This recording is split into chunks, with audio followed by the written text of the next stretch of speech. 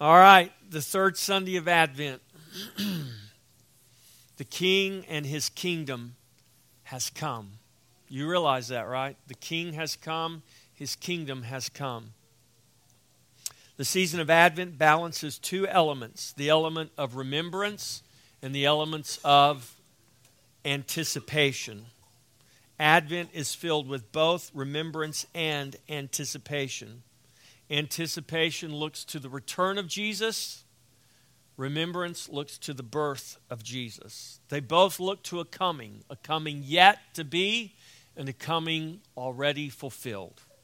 The first two Sundays of Advent anticipate the return of Christ in his kingdom. The last two Sundays remember the arrival of God's kingdom with the birth of Jesus.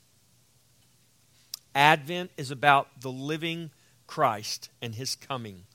In remembering his birth, we anticipate his coming. So we should never do just one.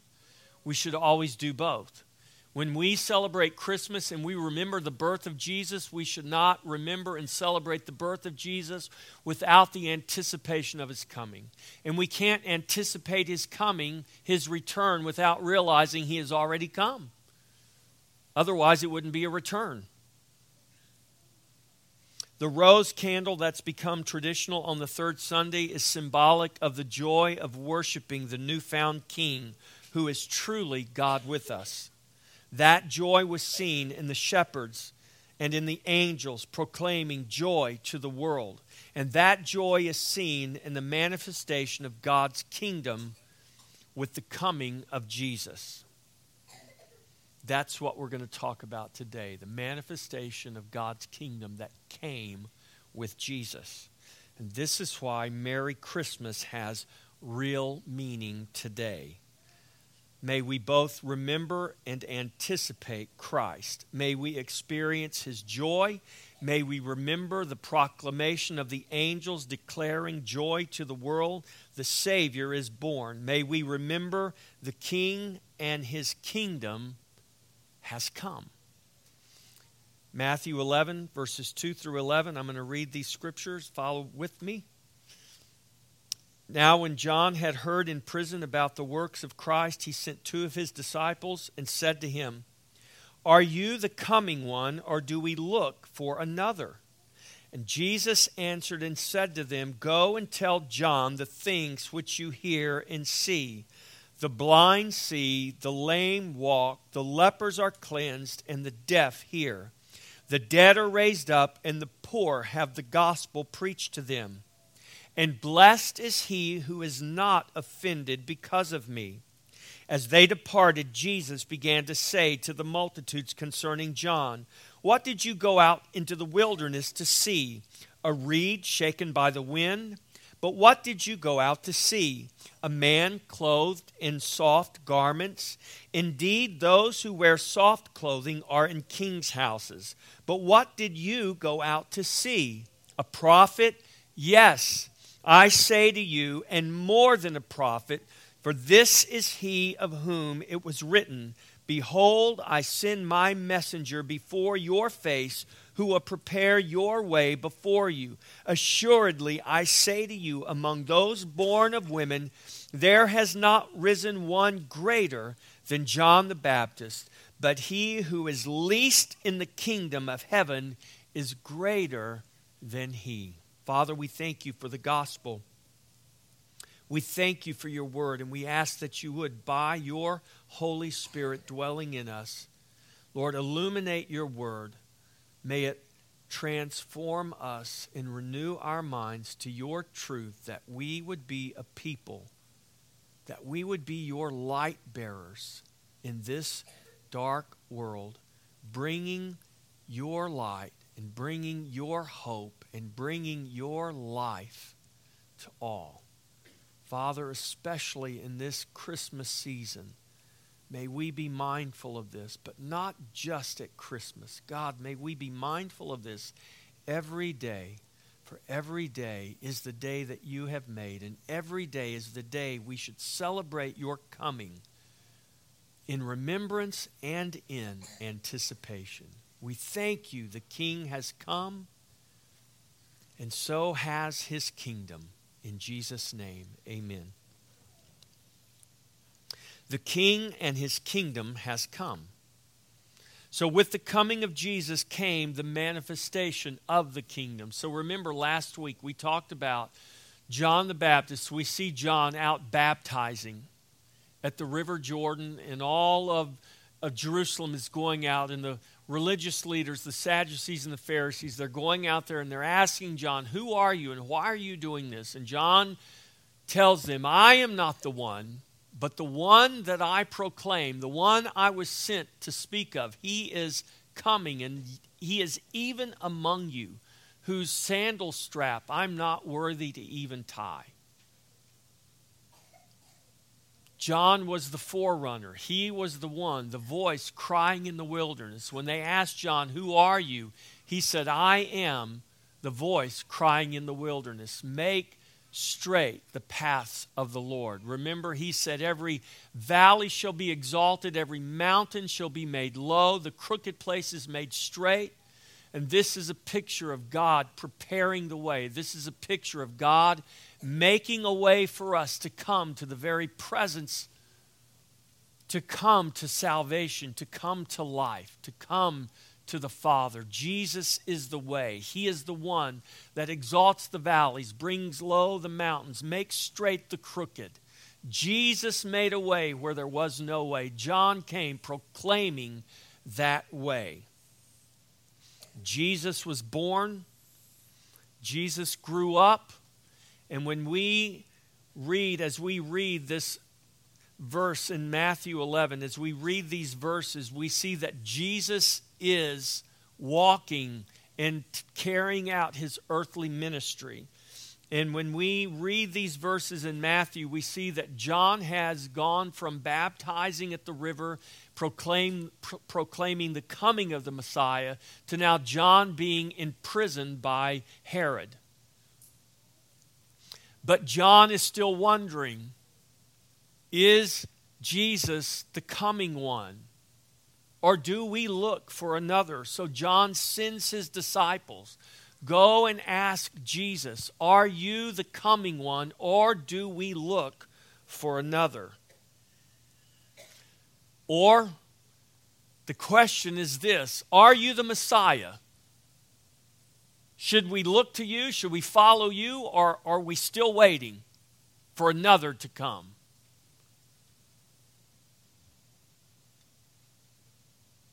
We look back in remembrance on this third Sunday of Advent to the manifestation of God's kingdom in the life and the ministry of Jesus. And in these verses, Matthew presents the reality of God's kingdom changing the world. Now that might seem odd,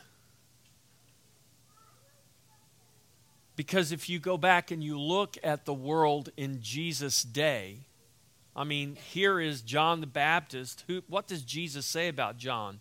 There is no prophet greater, but where is John? He's in prison. And we know what happens to John. The greatest prophet had his head taken off by a wicked king. The nation of Israel, God's chosen people, are living under the oppression of the Roman Empire, under literally the iron fist and the iron foot of Rome.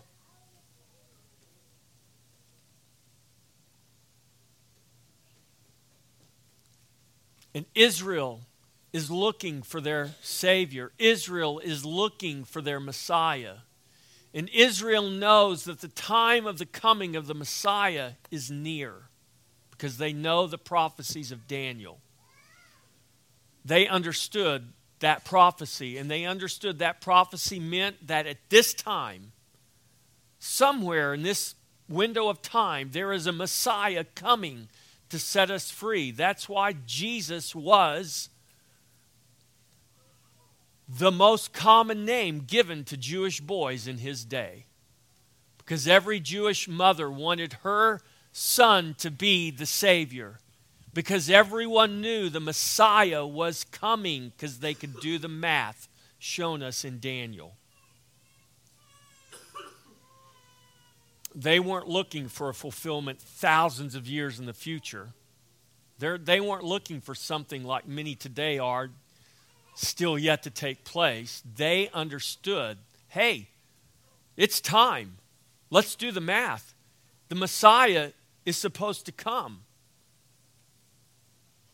And that's why they went out to John and they said, are you the one? And he said, nope, I'm not the one. I'm just pointing the way to the one. So here comes Jesus. And what is Jesus doing? Well, he's healing the blind. He's healing the deaf. He's causing the lame to walk. He's raising the dead. He's doing things that have never been done before. And John sees this, and John knows this, and John is pointing his disciples, don't worry about Jesus baptizing. Don't worry. We're not in competition here. We're waiting for the Messiah. And if he's the Messiah, then go follow him. I'm just the voice crying in the wilderness. And now John's in prison. And John is wondering, okay, Jesus, are you the one? Go ask him. Is he the coming one, or do we look for another? And Jesus, while he's doing all of these things, healing the lame, healing the blind, cleansing the lepers, healing the deaf, raising the dead, preaching the good news to the poor. He's doing all of these things. He's changing the world, though the world doesn't maybe appear as though it's changing. But the world is changing. Do you know that the world is changing today? But if we look at everything we see around us and we watch the media or read the media, it may appear as though the world is not changing. If we listen to the narrative the world is giving us, guess what? We're not going to believe the world is changing. But if we believe the narrative the Scripture has given us, we have to believe the world is changing, and it's changing for the better. Just because our eyes don't always see what we want to see, just because our eyes don't always see what we have determined it must be, does not mean that God is not working, and God is not moving, and God is not changing the world, because he is. And how do we know that's true? Because we have the Bible. Because this is exactly what was happening in Jesus' day. This is exactly why John asked this question. Are you the coming one, or do we look for another?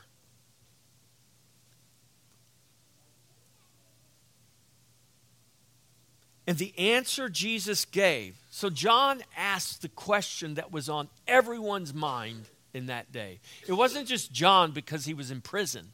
This was the question all Israel was asking. Are you the coming one, or do we look for another? And the answer Jesus gives to that question, he gives by declaring the manifestation of the kingdom. He doesn't give a simple, yes, I am the Messiah, follow me. You would think that's all Jesus would have to say, right? But Jesus didn't say that in those words. But that is exactly what he said. Jesus answered, he said, go tell John the things which you hear and see. Well, what were the things the people were hearing and seeing? They were hearing and they were seeing the blind see and the lame walk. The lepers cleansed, the deaf hearing, the dead being raised up, and the poor having the gospel preached to them. That's what they were hearing. That's what they were seeing. Why did Jesus answer the question that way instead of a simple, yes, I am the Messiah. Yes, I am the coming one. Those things Jesus indicated were the very things proclaimed by the prophets to herald the coming of God's kingdom and his king. You do know you can't have a kingdom without a king, right? All this talk of the kingdom implies there's a king somewhere. And if there is not a king, then there is no kingdom. If there is a kingdom, we must know there is a king. Anyone can claim to be the Messiah, but only the true Messiah can manifest the kingdom. Anyone can claim to be the king, but only the king can manifest his kingdom. Jesus, in no uncertain terms, declared himself to be the Messiah. Jesus, in answer to John, is presenting himself as the promised king who would usher in the kingdom. He is specifically referring to the words of the prophet Isaiah, recorded for us in Isaiah 35 and Isaiah 61, in other places as well. But let's just consider those two chapters in Isaiah. Now, we already had, at the lighting of the Advent candles, the verses from Isaiah 31, verses 1 through 10. But I want you to listen to the imagery of the kingdom, the imagery of kingdom restoration presented by Isaiah. Isaiah 35, beginning in verse 1. Listen to what Isaiah says. The wilderness and the wasteland shall be glad for them, and the desert shall rejoice and bloom as the rose. So we have wilderness, we have wasteland, we have desert. They've gone from wilderness, wasteland, desert to rejoicing and blooming. It shall blossom abundantly and rejoice, even with joy and singing. The glory of Lebanon shall be given to it, the excellence of Carmel and Sharon. They shall see the glory of the Lord, the excellency of our God. Strengthen the weak hands and make firm the Lord. Make firm the feeble knees. Say to those who are fearful-hearted, be strong and do not fear. Do you see where we're going from? We're going from weakness to strength. We're going from fear to courage. We're going from desert to bloom and abundance. Behold, your God will come with vengeance. With the recompense of God, he will come and save you. And what's going to happen when he comes? Listen, this is important. Behold, your God will come with vengeance, and with the recompense of God, he will come and save you. And when he comes and saves us, what will happen? Look at verse 5. Then, when he comes with vengeance, when he comes with recompense, then the eyes of the blind shall be opened, and the ears of the deaf shall be unstopped. Then the lame shall leap like a deer, and the tongue of the dumb shall sing. For waters shall burst forth in the wilderness, and streams in the desert. Then again Isaiah speaks of the coming king, recorded for us in Isaiah 61, verses 1 through 4. Now, this is an important verse because Jesus quotes this. We're going to see this in just a moment. Listen to what Isaiah pens in the 61st chapter, the first 4 verses. The Spirit of the Lord God is upon me, because the Lord has anointed me to preach good tidings to the poor. He has sent me to heal the brokenhearted, to proclaim liberty to the captives, and the opening of the prison to those who are bound, to proclaim the acceptable year of the Lord and the day of vengeance of our God. The manifestation of the kingdom is not according to our will, it is according to the king's will. You guys get that? Because this is really important. Where is John when he's asking this question? He's in prison. Now, whether John knows it or not, and I don't think he does because it wasn't planned by Herod to take off John's head, but that's exactly what happened. But with someone like Herod, you never knew what was going to happen. So John's in prison, and his fate is uncertain to him. And he's wondering, is Jesus the one? Is he the Messiah? I've got to know. And I would imagine John was wondering for a number of reasons.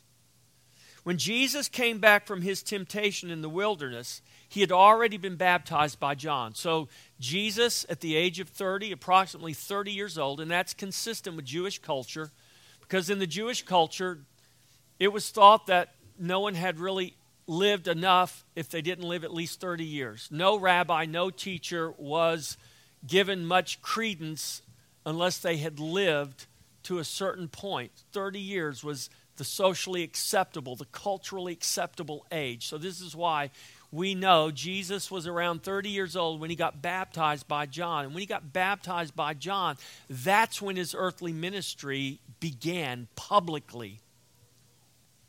And immediately when he's baptized by John, the Bible says the Spirit of the Lord led Jesus into the wilderness to be tempted. And he was there for 40 days being tempted in the wilderness.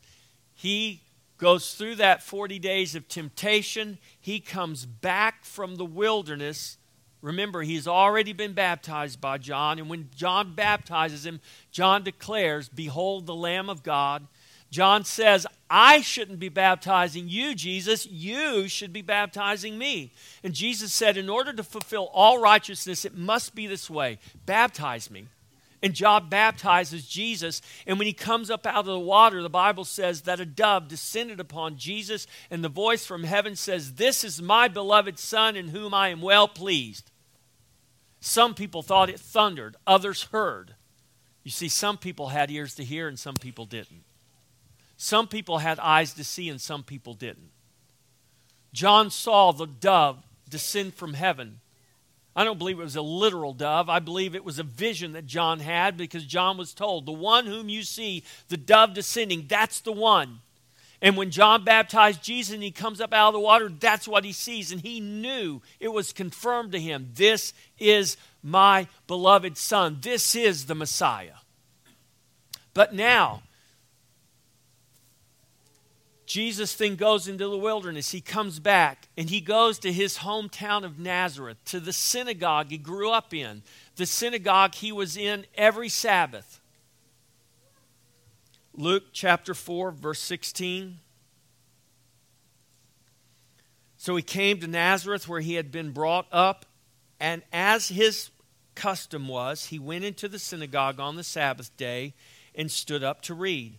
And he was handed the book of the prophet Isaiah. And when he had opened the book, he found the place where it was written, "The Spirit of the Lord is upon me, because he has anointed me to preach the gospel to the poor. He has sent me to heal the brokenhearted, to proclaim liberty to the captives and recovery of sight to the blind, to set at liberty those who are oppressed, to proclaim the acceptable year of the Lord." Then he closed the book, gave it back to the attendant, sat down, and the eyes of all who were in the synagogue were fixed on him, and he began to say to them, "Today this scripture is fulfilled in your hearing." Right there, in that synagogue in Nazareth, in his town that he grew up, Jesus proclaims himself right there amongst his people. "I am the Messiah. I am the one Isaiah is talking about. Today, in your hearing, the scripture is fulfilled." What do you think they did? All jump up and begin cheering, "Messiah, Messiah." Nope, they didn't. Jesus said that, and they all start whispering to one another, "Isn't this Joseph's son, that carpenter guy? Isn't this his son? What's he talking about?"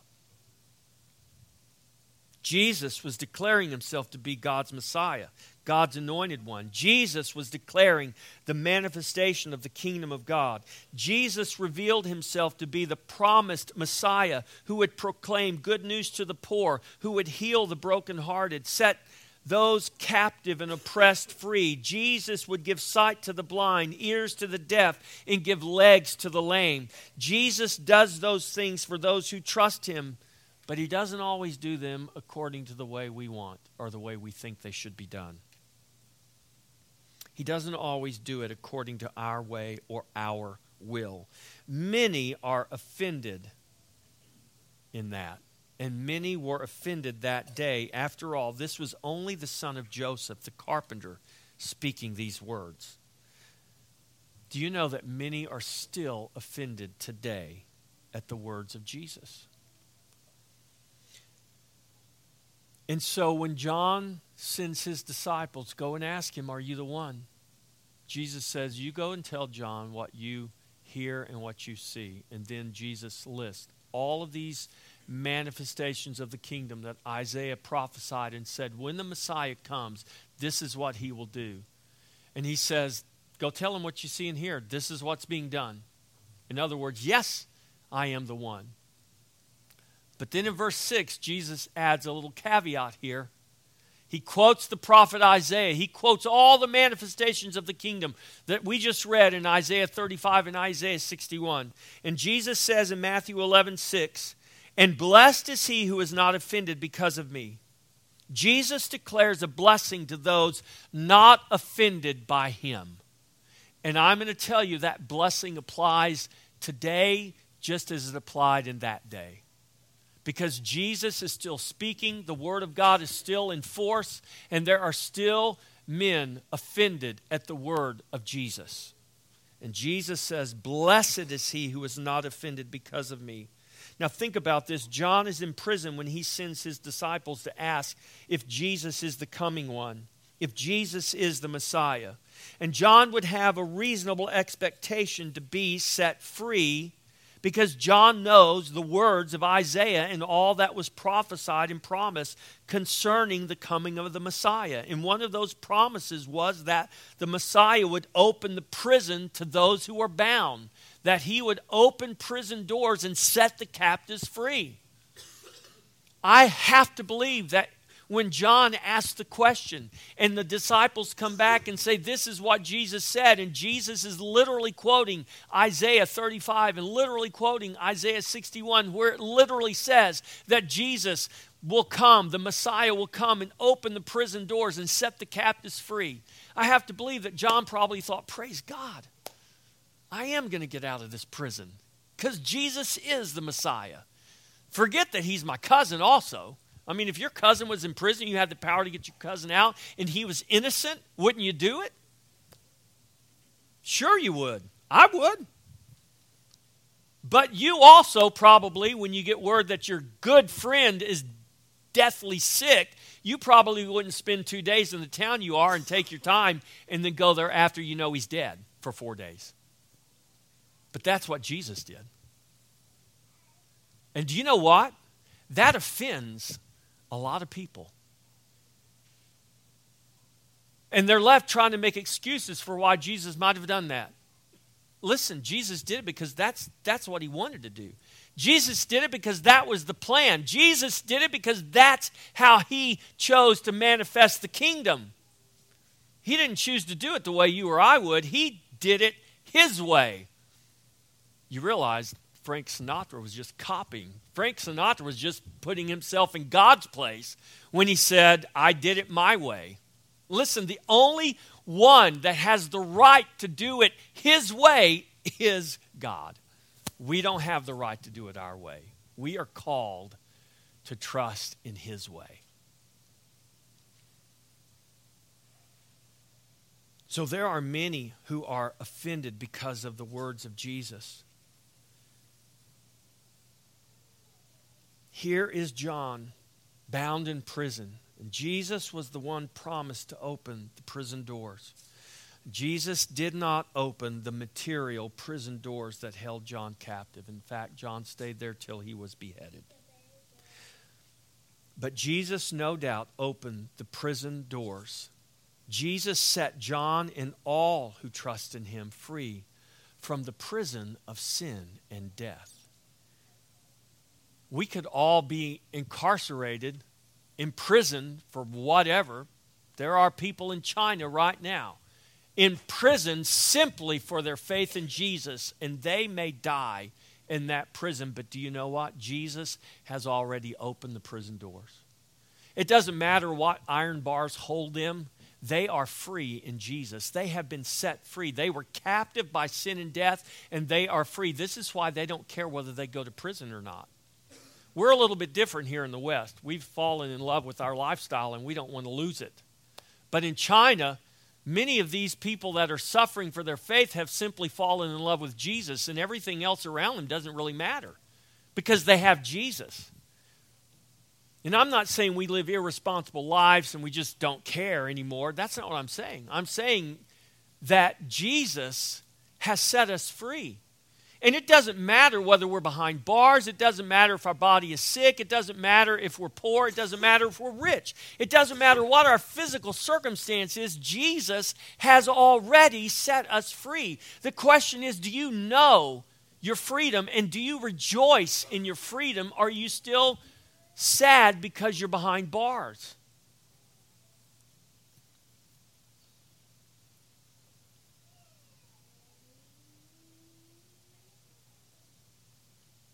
There are many who become offended at Jesus because he does not set them free in the way they want to be set free. There are many offended at Jesus because he does not manifest the kingdom in the way that they want and when they want. Many are offended at Jesus because he manifests the kingdom according to his will and not our own. Many are offended at Jesus because there are things recorded here in his word that they don't agree with. His kingdom comes according to his will, not our own. We must heed the words of Jesus. These words he spoke for the benefit of John the Baptist. He spoke these words to John, but he spoke these words for all of us who profess faith in Jesus. Blessed is he who is not offended because of me. The King is ordering and establishing his ever-increasing kingdom. This is the point of our faith, our trust in our King, not in ourselves. Our trust is in our King. It is not to be in ourselves. Our prayer is for his kingdom to come, his will to be done on earth as it is in heaven. This is how Jesus taught us to pray. God is bringing the fullness of his kingdom to this earth. This is why Advent is a reminder that the King has come and his kingdom is here, but also that the King is coming and his kingdom ever increasing. This is the promise that was given. While Jesus is out healing blind and lame and deaf people and preaching the gospel to the poor, while John is in prison, behind bars, the reality is Jesus is changing the world. Even though John's world might not be changing in the immediate, Jesus is changing the world. The same is true for us today. Your circumstances may not be changing immediately, but that doesn't mean God is not changing the world, because he is. And it's not that we're to not care about our immediate circumstances. It's that we are to care more about what God is doing and changing the world, and trusting that even in our immediate circumstances, God is working and God is bringing change in ways that we may not be able to see it, we may not be able to discern it, certainly in ways that we may not be able to understand it. But do we trust the King to bring his kingdom as he wills? We must. God is bringing the fullness of his kingdom to this earth.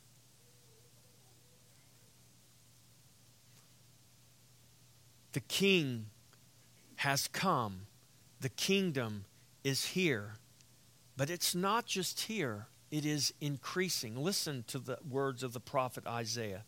Isaiah 9, verses 6 through 7.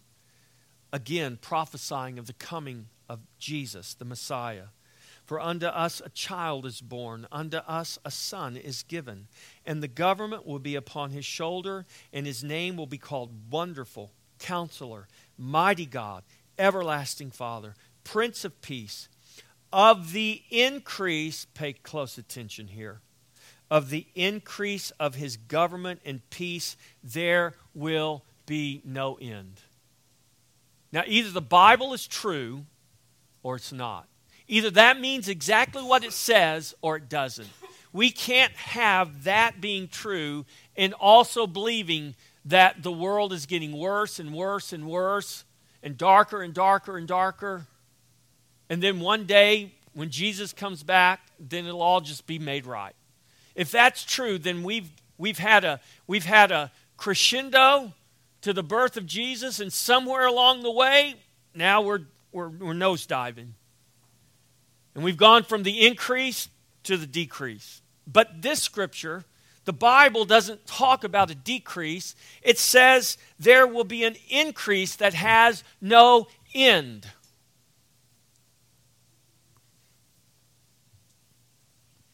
Do you know why people don't die today in many parts of the world from drinking water? Because of the gospel. Do you know why people all over the world survive cuts and scrapes and don't give a thought about it? Because of the gospel.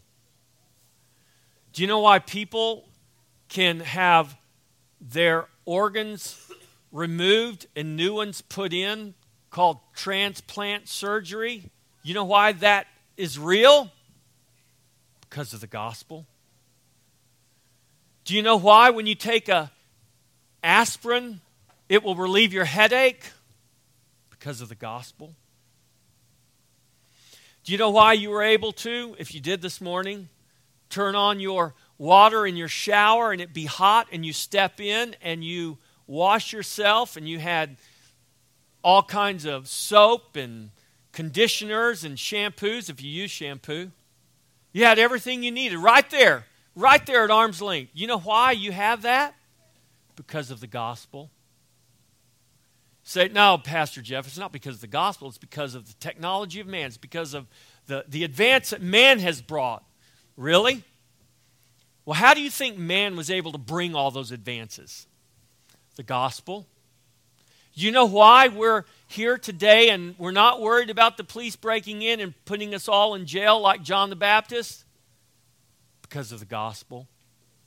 You know why coming in November of next year you're going to go to the polls and you're going to elect your leaders? You know why you're going to be able to do that? Because of the gospel. Do you know why the world has changed radically and drastically? Because of the gospel. Do you know why you don't know that the world has changed radically and drastically? Because you don't like history. But if you'll just take the time to read some history, you will see just how radically and drastically the world has changed. It has changed so much. It has become so ingrained in our lives and our culture that we're blind to it now. We're so blind to the reality of God's change and God's gospel that we are now at risk of losing the very things that God has brought to us by His gospel. You know why we're going to lose them? Because we don't believe the gospel any longer. But here's the good news. Here's the promise I just read to you. The increase will have no end. We may wane here in America with our political correctness and all the things that we want to chase after, but I promise you the gospel is being proclaimed. The kingdom is increasing. The government and His peace is increasing. If it's not going to be increasing in America, it's increasing somewhere. It's increasing in China. It's increasing in Asia, all over Asia. It's increasing in some of the most oppressive places on earth where they're literally killing people because of their faith in Jesus. But guess what's happening? It's exploding. And they can't control it, just like they never could control it. Caesar couldn't control it. The most powerful empire to rule the world to date, and he couldn't control the gospel. He couldn't control it, and no one has ever been able to control it, because the gospel is a force of its own. And God has given to you and He's given to me that gospel to proclaim, to bring change to our world. Change to this world, beginning in your heart. Change to the world out here that we all live in. The King is ordering. He is establishing His ever-increasing kingdom. We have to be patient like the farmer who plants and waters, trusting God to bring the increase. Listen to what James says, James 5, verses 7 through 10. Therefore, be patient, brethren, until the coming of the Lord. See how the farmer waits for the precious fruit of the earth, waiting patiently for it until it receives the early and the latter rain. You also be patient. Establish your hearts, for the coming of the Lord is at hand. Do not grumble against one another, brethren, lest you be condemned. Behold, the judge is standing at the door. My brethren, take the prophets who spoke in the name of the Lord as an example of suffering and patience. Why does James bring about the name? Why does he talk about the prophets? Do you know all of the scriptures I read to you from Isaiah, those were all written over 500 years before Jesus was actually born? And some of the prophets, think about what was written in Genesis 3:15. Think about how many thousands of years before that prophecy came to pass. And this is why James says, take the prophets who spoke in the name of the Lord as an example of suffering and patience. Just because you don't see the seed sprout doesn't mean it's not going to. Be like the farmer who plants the seed and waters and then trusts God to bring the increase. What does it mean to be patient like the farmer? As we plant and water the gospel in the earth, we wait with expectancy for God to bring the increase. God is faithful, and He has faithfully brought His increase as the church has planted the good seed of God's word and the gospel of Christ throughout this earth.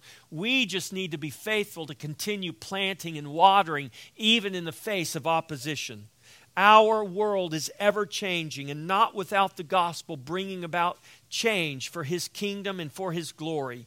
We need to be reminded constantly how it has changed, how it is changing, and how it must continue to change for His glory.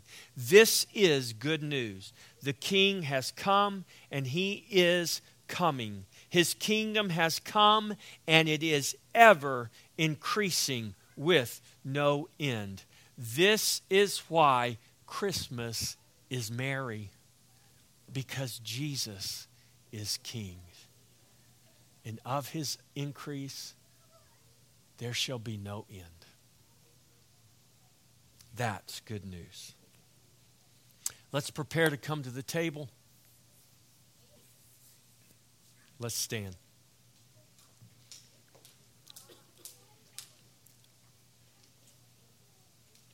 When I was ringing the bell on Friday, when I really do enjoy ringing the bell. Thank you, Charlie and Jolene, for and everyone that came out, Emilio, Debbie, everyone that was able to come out.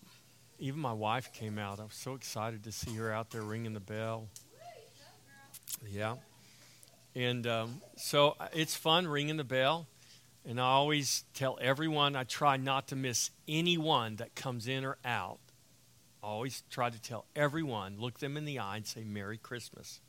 So when I was ringing the bell on Friday, proclaiming Merry Christmas to all, an individual, actually it's a pastor. I've only met him once, and I recognized him and knew he was a pastor. In response to my Merry Christmas, he informed me that Christmas is a pagan holiday. I was kind of deafened by the bell ringing I'd been ringing, and I thought he said Christmas is a bacon holiday. And I said, a bacon holiday? I said, yeah, I love bacon. He goes, no, a pagan holiday. I said, oh, a pagan holiday. He said, it's a pagan holiday. It's not in the Bible. The dates of his birth are all wrong. It's all wrong. It's not Christian. It's pagan. And my response to him was, even if that is true, we should celebrate and we should remember the birth of Christ every day. I reminded him that each and every day is the day that the Lord has made. And he said, well, that's true.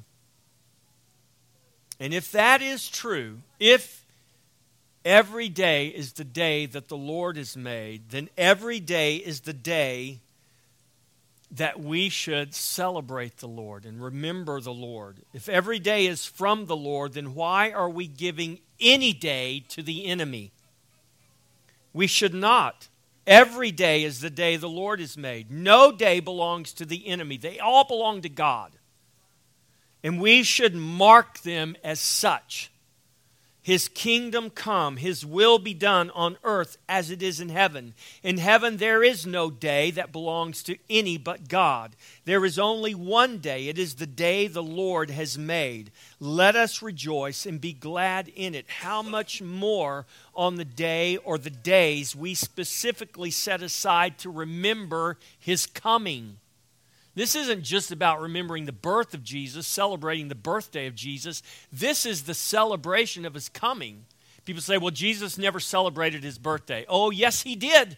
He sent an angel choir to celebrate His birthday. And He commands us to remember that day and to celebrate that day and proclaim His coming.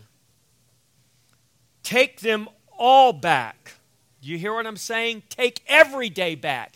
Take Halloween back. Take Easter back. Take Christmas back. There's people that believe all of those days, Christmas, Easter, Halloween, they're all pagan. So we shouldn't acknowledge them. Well, then you're failing to acknowledge a day that the Lord has made. What are you going to give those days to the enemy and say, okay, we're going to have 363, but we're going to give you those 3? Or we're going to have 360, but we're going to give you 5 days? No, none of the days belong to the enemy. None of them belong to darkness. They are all the Lord's day. We should take them all back. Take every day and make them all about Jesus and His glory. Mark and make new days to remember and celebrate Him. Make every day about Him so that there are no more days that we can attribute to false gods and false beliefs and pagan idolatries. Do you know that's what the Bible says the kingdom will do? It will swallow up those false gods and false belief systems, and they won't even be remembered. Do you know how many false gods and false belief systems you don't remember, that you never even knew, you never even heard of? There are so many of them that are blanked out of history. Why? Because of the gospel. We should make every day an acknowledgement and a celebration of Jesus. Great or small, we should adorn and make glorious all we can. We should do this figuratively and literally to make sure the enemy has no more days to mark as his own. This is the day the Lord has made. Let us rejoice and be glad in it. This is the day, and so is every other day. Jesus is King, and of the increase of His kingdom there shall be no end. And this is why we can say, Merry Christmas.